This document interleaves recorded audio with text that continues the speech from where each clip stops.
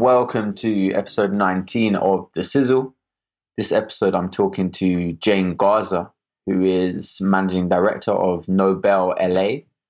Jane's work is all about future-proofing organizations and teams, thinking lots and working around company culture and business strategy.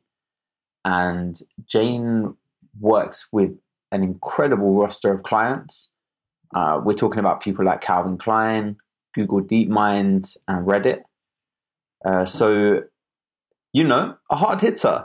And talking to Jane about organizations and organizational psychology was really interesting. It felt like bringing the big guns to talk about topics that I love, like psychological safety. And it was a really rich conversation. So let's get into it right now. It's always nice to start with a bit about you. Mm-hmm. So who are you and what do you like doing and what do you think is important? Such nice questions. Well, first, thanks for having me. So I'm Jane Garza. I'm the managing director of the Los Angeles team at a company called Nobel. We are a culture change consultancy. So we go into companies and we help them think about what might be dysfunctional or behind the times or not up to date with their customers in their culture and how that affects their strategy and help them make strides towards changing that. So that's what I do. Who I am. I did HR for about 8 years prior to joining Nobel. I did in-house kind of traditional HR in the beginning, and then it slowly morphed into more of a culture and strategy role, helping define people strategy. Like, what even is that? How do we make that personal to a company? How does that affect how we onboard or how we train up leaders, that kind of thing? Went to school for psychology. I've always been fascinated by change. I thought for a hot second that I was going to work in prison systems and then in school systems, and even worked in Twin Towers here in LA for a hot second. And then I joined a role in an HR team while I was still in college and got really interested in like this big human system, the one that we all spend 5 days a week in, and all the dysfunctions of it. And then after spending about 8 years doing that in-house, I just got really interested in what this would look like if I was bouncing around from culture to culture, knowing that every company reacts differently to change. And this might look very different at Snapchat versus Warner Brothers versus Airbnb. And so I came across Nobel, joined them about 3 years ago. I've worked on projects for Warner Brothers and Calvin Klein and Google DeepMind, helping make change. So sometimes that was bringing in new innovation. Sometimes that was helping them figure out why work-life balance wasn't happening. All sorts of change, but really, basically what we're doing is not new. Like management consulting is not new. Organizational design is not new, but we try to approach it in a new way and try to take what often looks like software design style, like test, learn, iterate, and apply that to changing culture. So how do we, rather than these sweeping mandates of this is now our vision and our purpose, values, et cetera, how do we take a little part of a company, test a new way of working together, and then learn from that and grow from that? So it's a bit of what I do on the day-to-day. In terms of the other part of that question was like, what do I find important? I think what leads me to this work, I just had this really great conversation with one of my colleagues about this yesterday, is I've always just found it fascinating and very rewarding to be in an advocate position for someone. So I've spent a lot of time volunteering as a sexual assault response team member, which basically just means that you're part of the team that joins someone in the doctor's appointment or in the courtroom or with the police when they're putting in their police report when sexual assault does happen, to help advocate for what they need. Sometimes you don't say anything. Sometimes it's just like literally your presence is what helps them advocate for themselves a little bit better. And studies show that it's really just about that, right? It's like about lending a little bit of voice and support just by being there. And then sometimes you are counseling them through it as well. And in a way, I think part of the work that I do on the day-to-day is a bit of that advocacy, is helping leaders and the top lines of a company listen to the front lines a little bit more and bring some more agency and ownership back to the folks who are doing the work and closest to the customer. So that's my like big picture goal. And a lot of the goal that we talk about at Nobel is like, we want to impact work in a big way versus just this one company. We ideally want to try to make work better in a lot of these broken systems as much as we can. As long-winded. Yeah, that's a really lovely introduction to you and what you think is important. And I mean, the first thing is you clarified the pronunciation. So it's Nobel. Yes. I was thinking Noble, like Nobel. So I appreciate that clarity. And, the thing that really resonated for me was when you were talking about your position as an advocate, because I think as a psychologist, I work across lots of different schools in a big part of my work. And so I am an external person that comes into a position of trust. And so quite often there are things that I am able to say or which maybe people within the system would feel uncomfortable doing. So that felt interesting to me. And I also really liked it when you talked about the human systems that we work in. And I think that's what really drew me to this conversation, is the fact that it seems like you are doing some really interesting work within organizations. And I'd love to kind of pick apart some of the nitty gritty of that in terms of the things that you see. I have a pin in a mental corkboard with psychological safety pinned up on it as well. So I suppose I'm really interested to know, across all of these interesting companies that you've been working with, what are some of the key themes that you see across them in terms of things that they really like help with? Oh yeah, that's a great question. So I guess to jump back a step to that point that you made about being able to be the outside perspective with a bit of extra trust, it is an interesting kind of phenomenon that happens, because I often hear from clients, I've been saying this for years and like no one will listen. I've been trying to get this thing to happen for years. And I think what happens is once you're inside the system, you sort of just become part of the furniture, unfortunately. And the people around you or the blockers that you see, it's really easy to rationalize why we wouldn't listen to that voice, right? And instead, when you're bringing in Nobel, the one benefit that we do have, we of course face resistance, like up, down, and across all the work that we do. And I think we're all experts in change, but like even more than that, we're experts in resistance to change and how to navigate it. But with all that said, at the end of the day, you are paying someone to come in and give you a contradictory opinion, right? You're asking us to help change things. And so we're going to say some things that you might not expect. And just that allows us to already make some progress and amplify some voices about the things that they've already been trying. We're never coming in to try to be experts about like what you should do differently. It's more, how do you go about doing things differently? So often when we help a company, I would never go into a marketing agency and say, you should be doing this, this, and this. I think it's instead helping amplify the conversations that are already happening and help figure out, why haven't you tried this, this, and this, these things that you've been talking about for years? Why haven't you tried them? Or when you did try them, why did it only last a week? So it's really about that. But yeah, I think you hit the nail on the head. You're probably feeling all the same feelings that we do, is being able to be that outside perspective that can amplify that question a little bit more.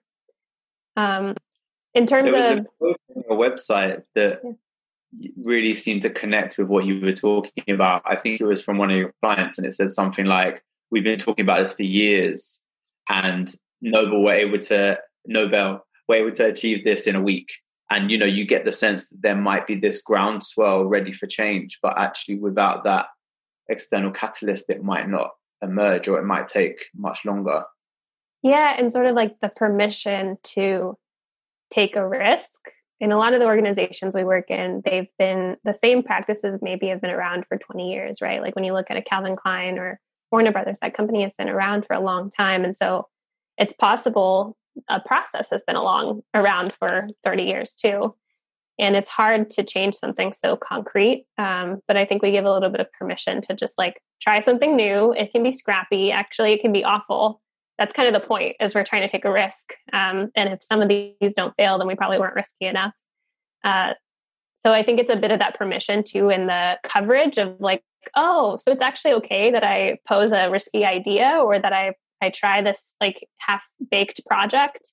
I mean, we never go in and do anything, off the bat that might hurt the company. It's always safe to try and safe to fail. But I think that's what a lot of people are looking for. If you're finding that innovation is really stilted at your organization, it's not because people don't have ideas. It's because they don't have the voice and venue to share those ideas, or they feel like when they share them, they're going to get their hand slapped when the thing, falls apart. And so there has to be a little bit of balance of like listening to people, and also knowing that some of the things that you listen to might be total failures, and that's okay. Yeah. I feel like we're brushing up against psychological safety now. Yeah. You talked about kind of, the safety to talk about things. And I suppose I'm really interested in the concept of psychological safety. I think that it's a really lovely, an elegant way to describe what I think is a really pervasive problem in a lot of organizations. And I suppose I'm interested to know how you came across it, and then how it features in your work. Yeah. We really did immediately kind of go there. It's because it kind of has a thread in almost everything we do. It's one of the first things we talk about with teams that we work with, or with organizations that we work with, because it's sort of the basis of high-performing teams and high-performing environments. And for those that aren't familiar, so there was a study, I think it was in the 90s, that first originally discovered psychological safety. The concept itself is that a room or space feels safe for interpersonal risk-taking. And you can do that without feeling like you're going to get your hand slapped, like I mentioned earlier. Sometimes the way that we describe it on teams is that no one person's ego is so big that it makes someone else feel small. The interesting wrinkle about it, my favorite part of it, is that it's a shared belief. So it's not, I have psychological safety, I can say whatever I want because I'm, the CMO, and I can walk into any room and say whatever I want. And it's not like you feel it, it's that we have a shared belief that this group feels psychological safety. And that wrinkle is what also makes it hard to immediately create, right? It's a muscle that you have to build together as a team. And as soon as you add new members or kind of like shuffle up that team, it might wobble a little bit and you might have to reset it. The way that we came across it is Amy Edmondson started to popularize it, especially in its use in workplaces. And then Google did a study called Google Aristotle, where they were trying to figure out what makes high-performing teams. Google has the money to kind of figure out what's the recipe that we can just kind of keep replicating to make our lives easier. And that's sort of what they were trying to do. And they found 5 characteristics. So it's not just psychological safety, but psychological safety was number 1 on that list. The others are things like belonging and impact, role clarity, right? So like, I'm sure many people listening to this have felt the feeling of being on a team and not knowing where does my work end and yours begins, and constantly like stumbling across one another's lines, which can feel really awful. Dependability. So like I can assign something to you, Joe, and I know that it'll come back on time or done well, or, based on our shared agreement, it's going to come back in the right way. So those characteristics are what we gravitate towards a lot when we're trying to help teams work better together, and really pinpointing what is it that's stopping you. It's so often that psychological safety is one of the things. When I start to explain the concept to people, they immediately are like, oh, yes, I've been on a team that's had this before. Or, oh, no, I've definitely been on a team that hasn't had this before. It's a really clear feeling once you know what it is. And the key is, as a leader, knowing how to build it and how to know when it's at risk or being threatened, so that you can kind of reset back to trying to continue to build it together. So I looked at the papers that Edmondson wrote about this kind of as her thinking was developing, and it seemed that there was a questionnaire, a measure that could be given to teams that would explore kind of different aspects of how they worked and learned. And there were some questions around psychological safety, and it made me immediately think of, wow, I wonder what kind of activities I could do with groups to help them explore these concepts.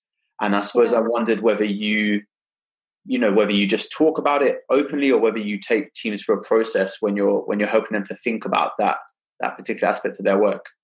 Yeah, everything that we do, we try to take from.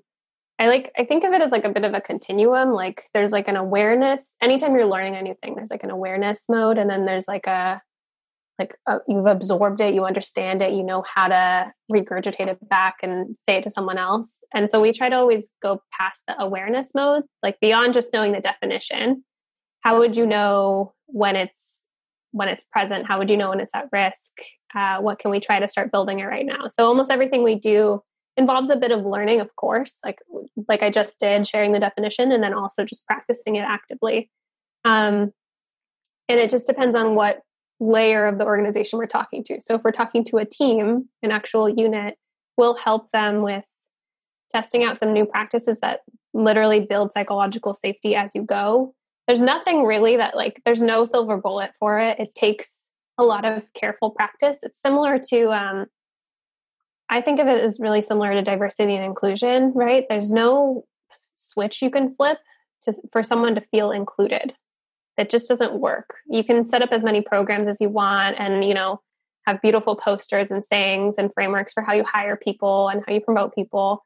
But it'll take a lot of time and a lot of hard work to keep navigating back to the road that helps you bring in that diversity and inclusion. Also, because the concept of inclusion means that you're bringing in new perspectives constantly. So you're just always adapting. And that's not too dissimilar from psychological safety too, right? Because I talked about earlier, when a team changes or a new member is brought in, you're just constantly adapting.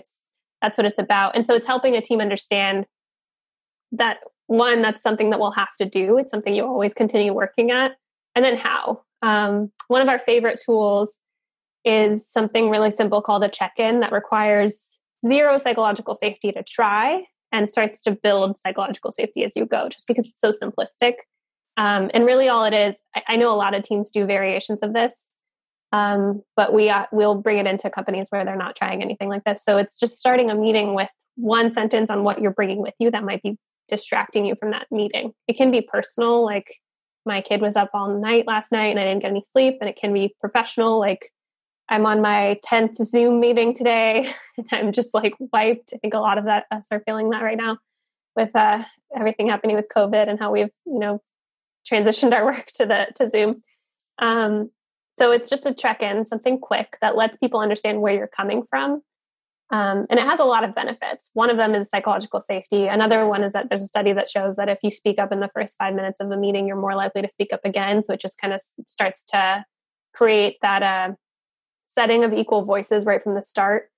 It also helps you navigate assumptions a little bit, right? So like if I had feedback for you today, Joe, I would know after your check-in, like, oh, Joe's a little tired. Maybe today's not the day for me to give him that feedback. Or, oh, Joe seems like he just said he had 2 cups of coffee. He's really energized. Maybe it's a perfect day for us to do that brainstorm together. And so that's one of the practices that we'll try. Super easy. Like literally, if you're listening to this, just try it with your team. Help explain why you're doing it. And then say, we're going to spend 5 minutes. Everyone's going to give me 1 sentence of a check-in. And then we'll move on after that onto our actual meeting. And the teams that we do it with that have never done it before feel such a difference. And just like, wow, this room feels warmer. I feel more comfortable bringing up an idea. It just starts to bond teams together in a really quick way. So that's like an easy version. And then as we go, we get a little bit more advanced, I would say. We do things like team retrospectives, which helps people reflect on the characteristics of a team and what they're doing well and what they're not doing so well at, and help kind of talk out some of the elephants in the room that have been bringing tensions to teams. And we work a lot with leaders and helping them think about how are they building in psychological safety. So one of the studies, you maybe saw this in Amy Edmondson's work, but one of the studies around psychological safety is is actually a study of nurses. And what it showed was the nurses that are more honest about the the failures that they had throughout the day are the ones that are higher performing. Which all that says is that they're not worse nurses. They're better at talking about what the mistakes are so that those mistakes don't become costly, expensive, scary mistakes that, threaten people's lives. They start small, they're shared early, they can be fixed early. So that's just applying that same process to work. How, as a leader, are you helping people raise their red flag when they feel it versus saying, oh, people are going to hate me if I say that this project's not on course. I'm just going to keep my mouth shut. And then 3 months down the road, we notice, something major is falling apart. So that's a lot of what we practice too, is at the end of the day, as a team member, you can really embrace psychological safety. But if your leader isn't, it's very hard for you to bring it into a team without that leadership support. Yeah, that's a really good point. I really like the way you frame it in terms of the amount of psychological safety something might take to try versus what it might give. And that's a really lovely framework for that. I was looking through the Nobel website and I saw, I'm really interested in the concept of resilience for lots of different reasons, but I saw you had a resilience retrospective. And so it was interesting to hear you talk about retrospectives as a thing. And I can totally see how you need quite a lot of trust to be able to openly dissect something that had happened and talk about, levels of commitment and emotional energy and all of these kind of things. Yeah. And we're all different, right? So some people might get really excited about the prospect of unpacking all of these tensions and talking them out and want all of that to happen in the very first retro that you do in a team. I've had leaders say that to me, oh, I'm disappointed we didn't talk about that really gnarly bit. The thing is, it takes doing it shitty a couple times. You're just going to have to do the team retro and not be that good at it and talk about the lightweight things. And then as you get more comfortable, I promise you, if you keep building that muscle and keep doing it, it will get there. If you feel like it's not getting there after your third team retro, then maybe that's a thing to talk about. Hey, team, I've noticed we kind of keep this really surface level. Why is that happening? And just open up the conversation there. But I wouldn't push it too early. Otherwise, some of the people who are not ready for those conversations are going to hate those meetings. Absolutely hate them with a fiery passion. We've joined organizations to help make change and had retros be this trigger word for people because they were called into a room and called out versus brought into a room to figure out what went wrong and how might we fix it next time, right? So it's making sure that make the space healthy first, then try to dig into the hard stuff. Yeah, retrospective shouldn't be a synonym for performance management. Exactly. Yeah, right. Public shaming, basically. Which we've definitely seen, sadly, at some organizations. Yeah, I could totally understand how that would happen. I'm really interested in how you explore the concept of power, because I suppose you alluded to this when you were talking earlier about the fact that people might feel safer than other people. So psychological safety has to be a group state. So if I am the CMO you mentioned earlier, I can totally imagine feeling a lot safer than someone else who's just joined the team. So how do you help people unpick that? Because I feel like it could be an ongoing process. Totally. Yeah. I think you start by modeling some fallibility first, right? So not only modeling fallibility, but also let's say, right, we've just joined a new team. We're trying to set up some psychological safety as our first meeting with some new members, and I'm the leader. I would start first. I would share my thoughts first. I would talk about what I feel like is a healthy version of this meeting versus unhealthy, or healthy versions of teaming versus unhealthy. I would also talk about not in that meeting necessarily, but in general as a leader, sharing that failure is okay, risk taking is okay, raising the red flag is exactly what I want you to do. It's kind of setting all of that venue for the moments when you want people to speak up so that they have a good sense of what you expect from them. It takes a lot of effort on the leader's part to start that first.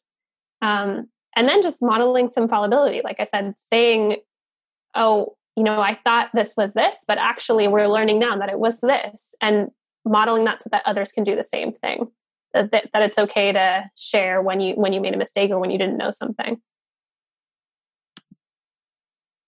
I'm wondering if we could take a brief travel back in time to something that I mentioned earlier around the kind of themes that you see across organizations, because I love the way that you talked about your desire to see different flavors of human system, but I suppose you're also in quite a privileged position because you can see commonalities across them. Yeah. It's such a good question. I feel like I get this question a lot. And I get this question a lot from outside perspectives, like what common areas are you seeing? And then often when I start a project with a client, the framing from them is like, we're different from other companies. We're different because of this. So it's kind of interesting when you're inside of it. I think it feels very individual and it's like your own. And when you're outside of it, you can start to see the patterns. In terms of what we see, a lot of silos around, like, I think a lot of companies just haven't cracked cross-functional work. How do we actually bring people together and teams together to get something done in a way that doesn't feel stilted, like I'm throwing something over the fence to you and now you're taking it, but you don't have all the context.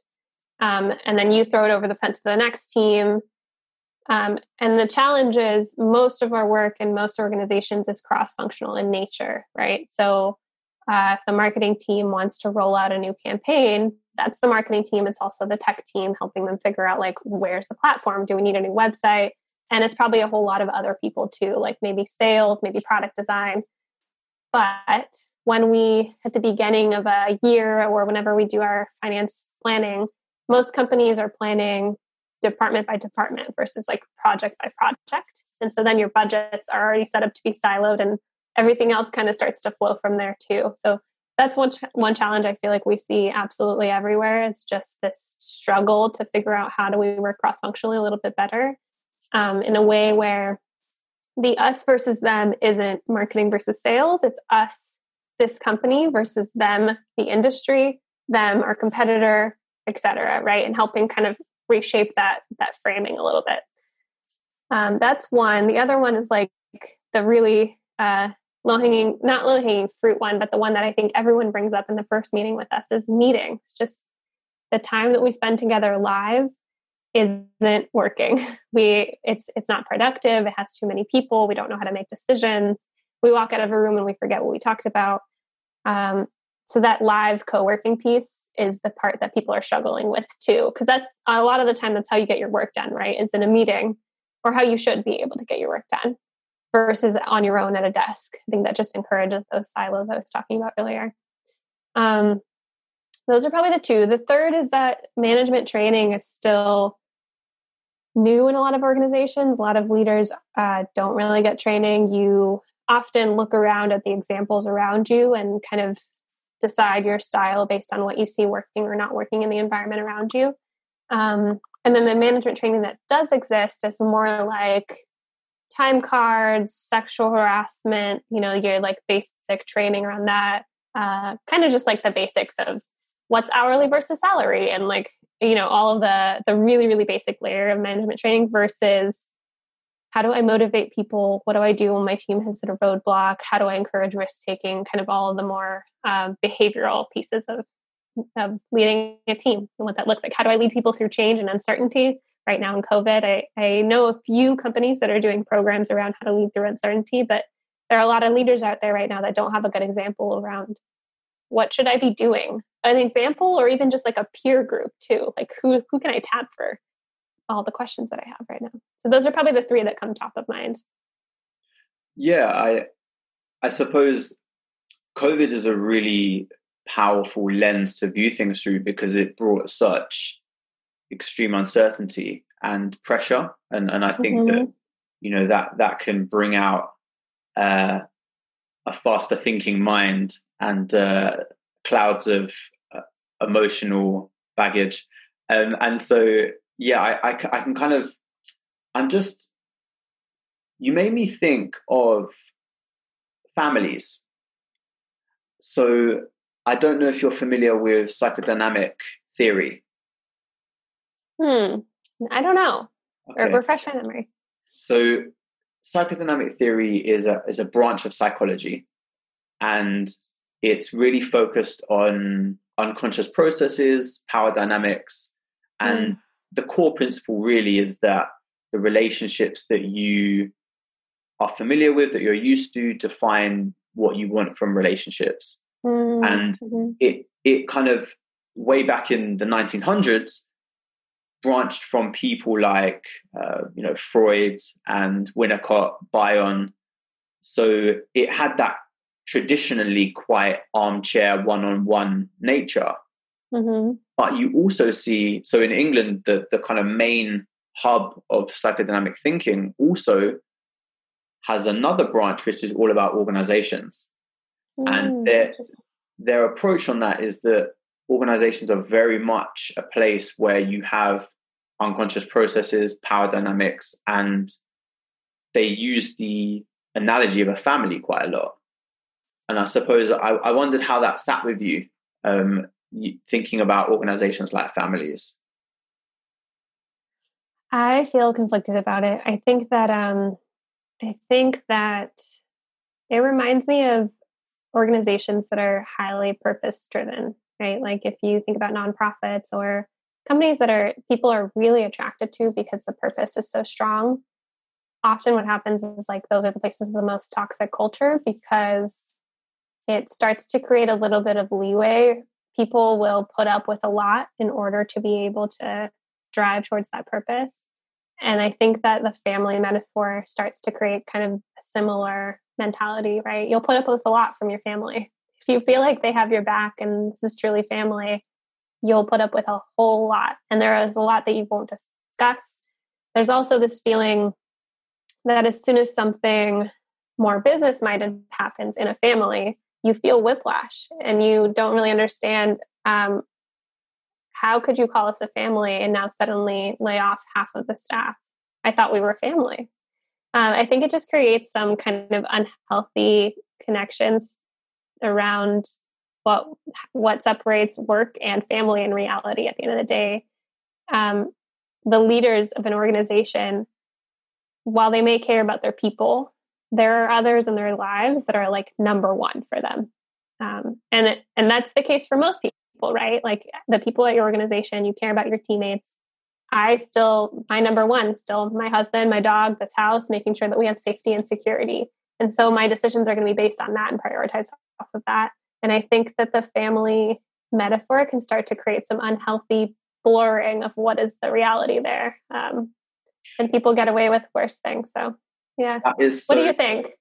It's so interesting where you took that because I totally understand how you went to organization leaders saying, we are like a family, we should be like a family. Yeah. And the reason I'm smiling is because I had approached from a totally other point of view, really trying to highlight the fact that in the same way that families have these kind of really complex relationship structures and sometimes some unhealthy habits and, sometimes can be quite blind to the things that in them, so can organizations.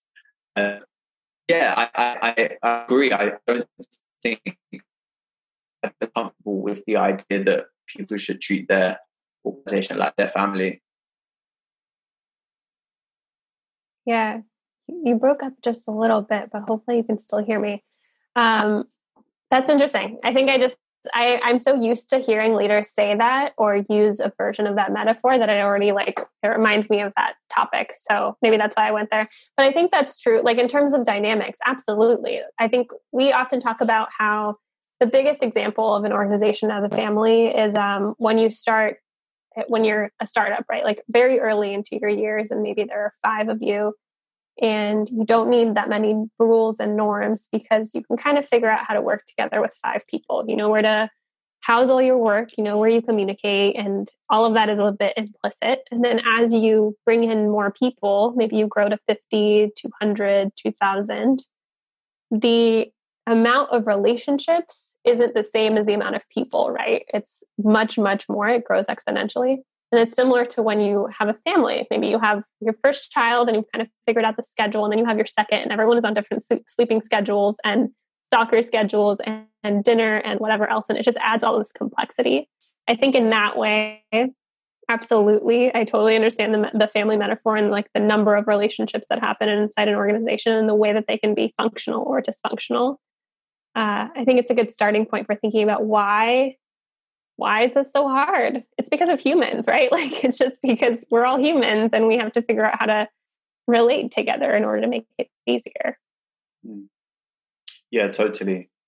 So I do some work with organizations, helping them to apply psychology in their work. And, sometimes that's about planning or thinking about problems. Sometimes it's about helping them to deal with the difficulties that come with their job. It almost like a supervisory role, not almost management, more kind of dealing with emotions and understanding behaviors.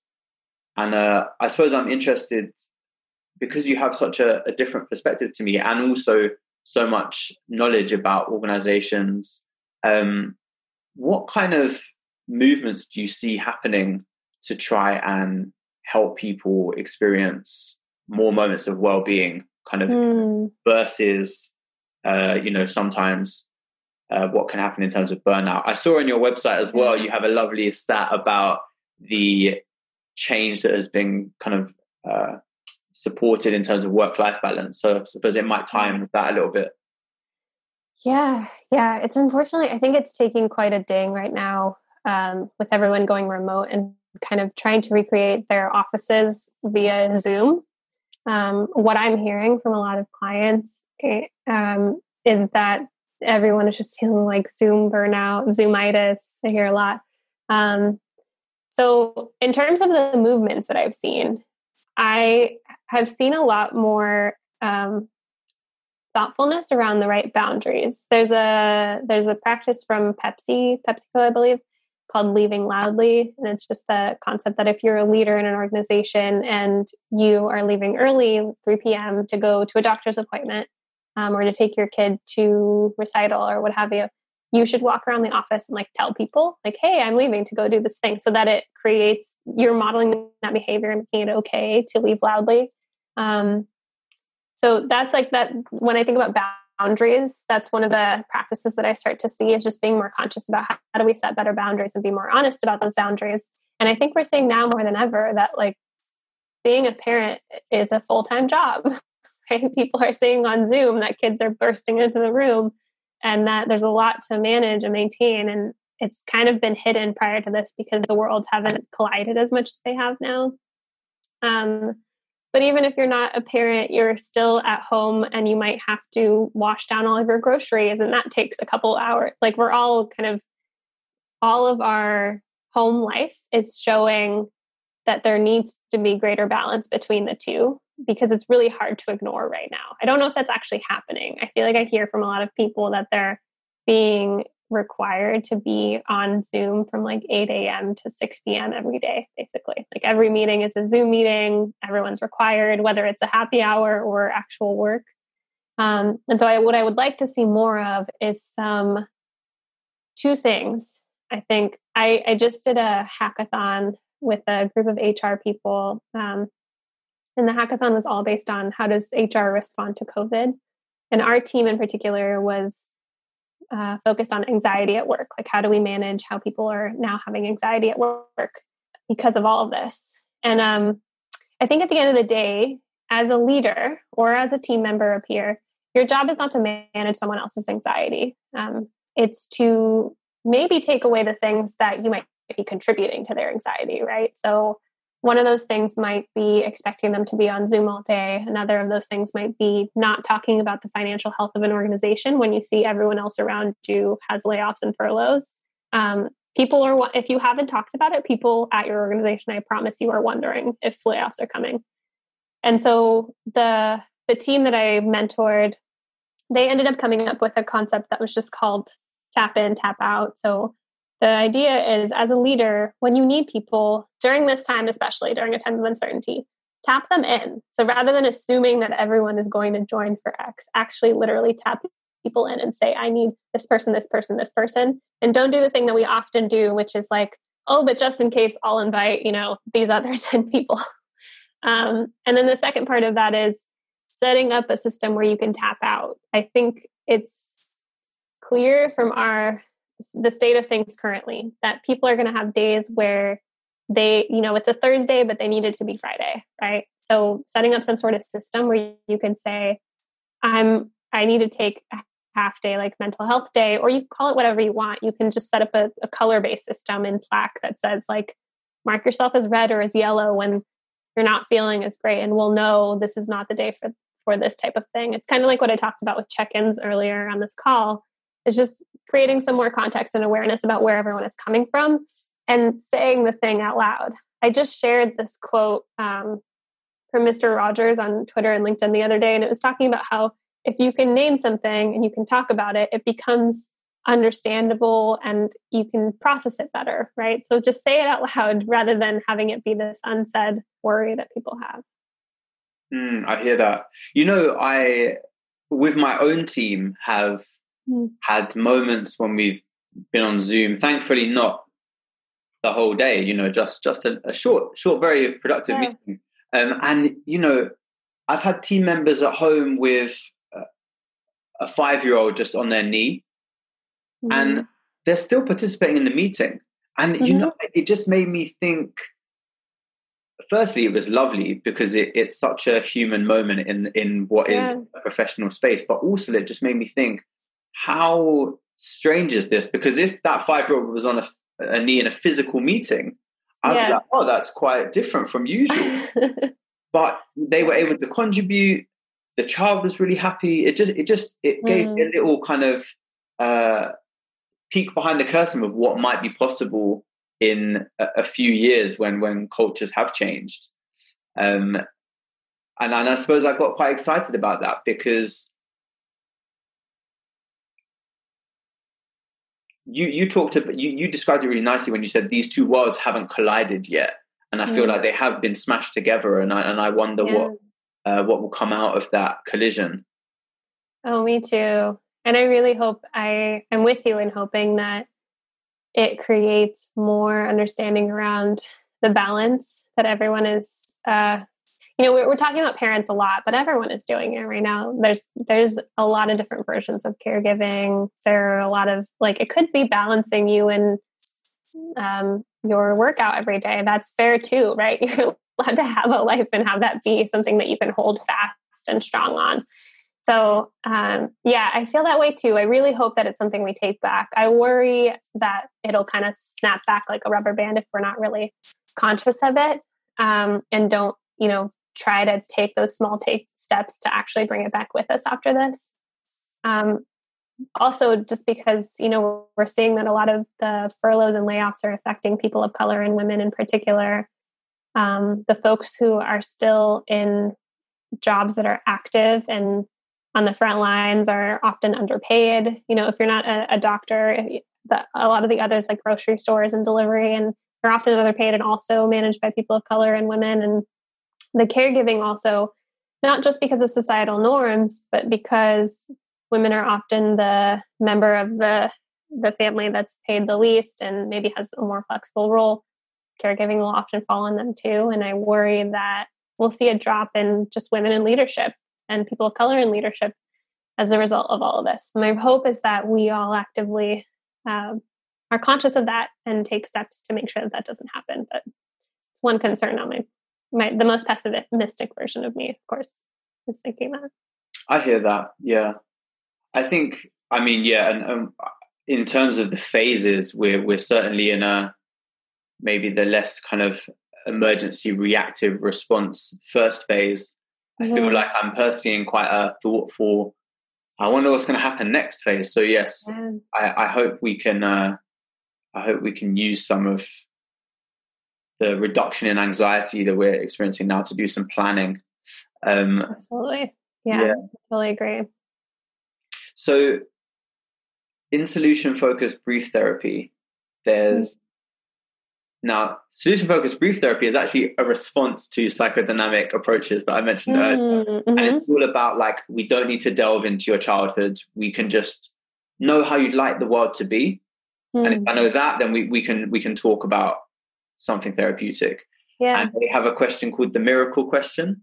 And it's kind of like, if you could click your fingers and change one thing, like what would it be?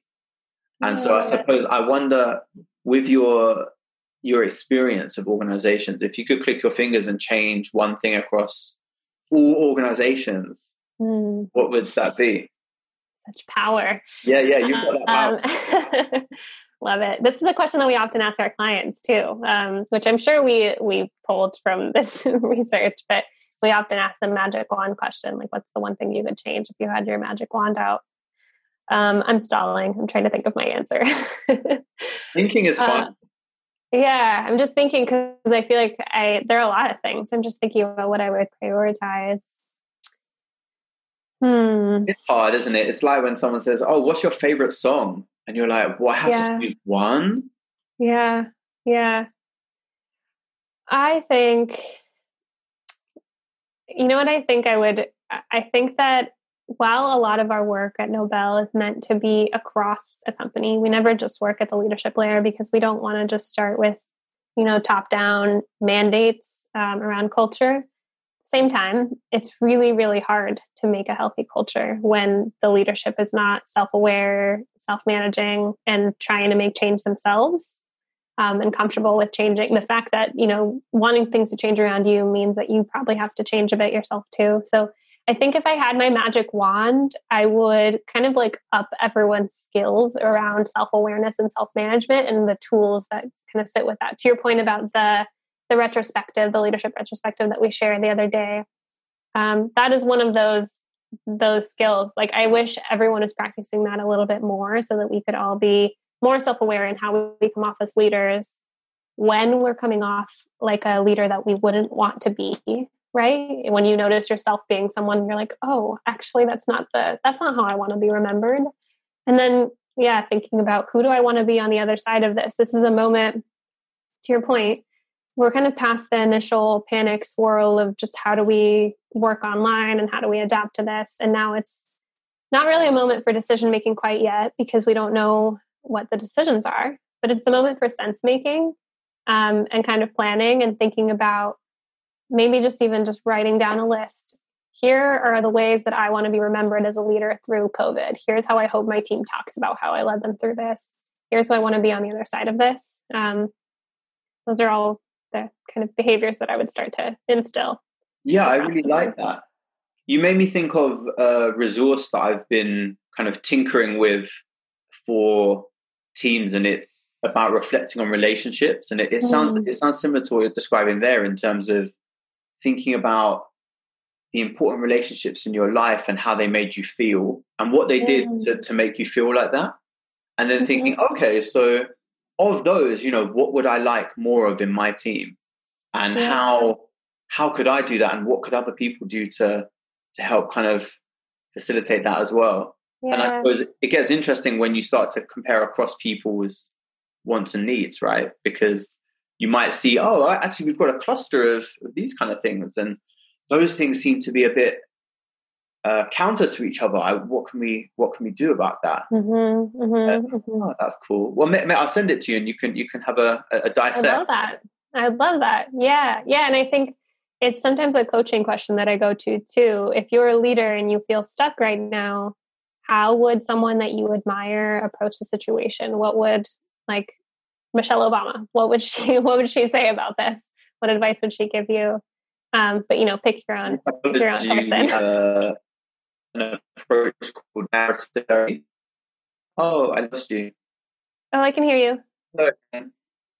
You're a little broken up, but I can hear you. So the last episode that I released from this podcast was with Cassie Robinson, and we talk all about narratives and the way that they can be used to help on an individual level, on a societal level. And I really love the question you just posed there in terms of, okay, if you're finding it a bit tricky to answer that question, what might your your mom, or what might Michelle say in this situation, help you think about some preferred stories that you might struggle to access otherwise. That's really cool. So I feel like we're coming to the end of our time together, Jane. So I'm interested to know if you've got any final thoughts, or if you'd like to say where people can find you to find out a bit more about Nobel. Yeah, this is such a delight, Joe. You asked such good questions and such thoughtful conversation. It was a total delight. And now I'm excited to go back and listen to that narrative episode, because I feel like I feel really strongly about that being a skill that leaders should have as well. And that helps us all just like align on what the story is a little bit better in teams when we're trying to, move towards a certain mission. In terms of any final thoughts? No, I think we covered all of the things that I love talking about around this subject. If you want to find me in other places, I am Jane Garza on LinkedIn and Hi Jane Garza on Twitter. And you can find Nobel at nobel.io. And we're named after Alfred Nobel, by the way. So if that helps with the pronunciation, but either one is good, honestly, because we're happy to do noble work too if we can. So either one works. Noble is nice. Yeah. Yeah. Really last point. .io. I feel like that just became a thing. When did that become a thing? I don't know. Someone asked me one time if it was because of industrial organizational psychology, and I was like, I don't think so. I think Bud just chose a different ending to the link, and yeah, it was just randomly one that he chose. It's so interesting. Not a good reason. It must have been 2013. I was on an accelerator with a startup, and all of the other startups were choosing .io because it kind of looked cool. But yeah, where did it come from? I wonder, it might belong to a country or something like that. I have no idea. Yeah, I think it came about when domains started to change and you could do .cheese, .shoe, and .io happened to be one of the popular ones. At least we're not Nobel.cheese, Yeah, that it doesn't have the same ring. No. Yes, it was really lovely to talk to Jane and cover all the topics that we did. Let us know what you thought by tweeting us or sending me an email. It really is great to hear all your views and allow that to trickle into future episodes. The best way of supporting the podcast is to sign up to my mailing list, which is linked in the episode description, and sharing it with your people. If you think that somebody would be interested or appreciate the sizzle, send them the link. If you've got ideas of who you'd like to be on future episodes of the sizzle, you can get in touch with me and we can think about how to make that happen. All right, see you next time.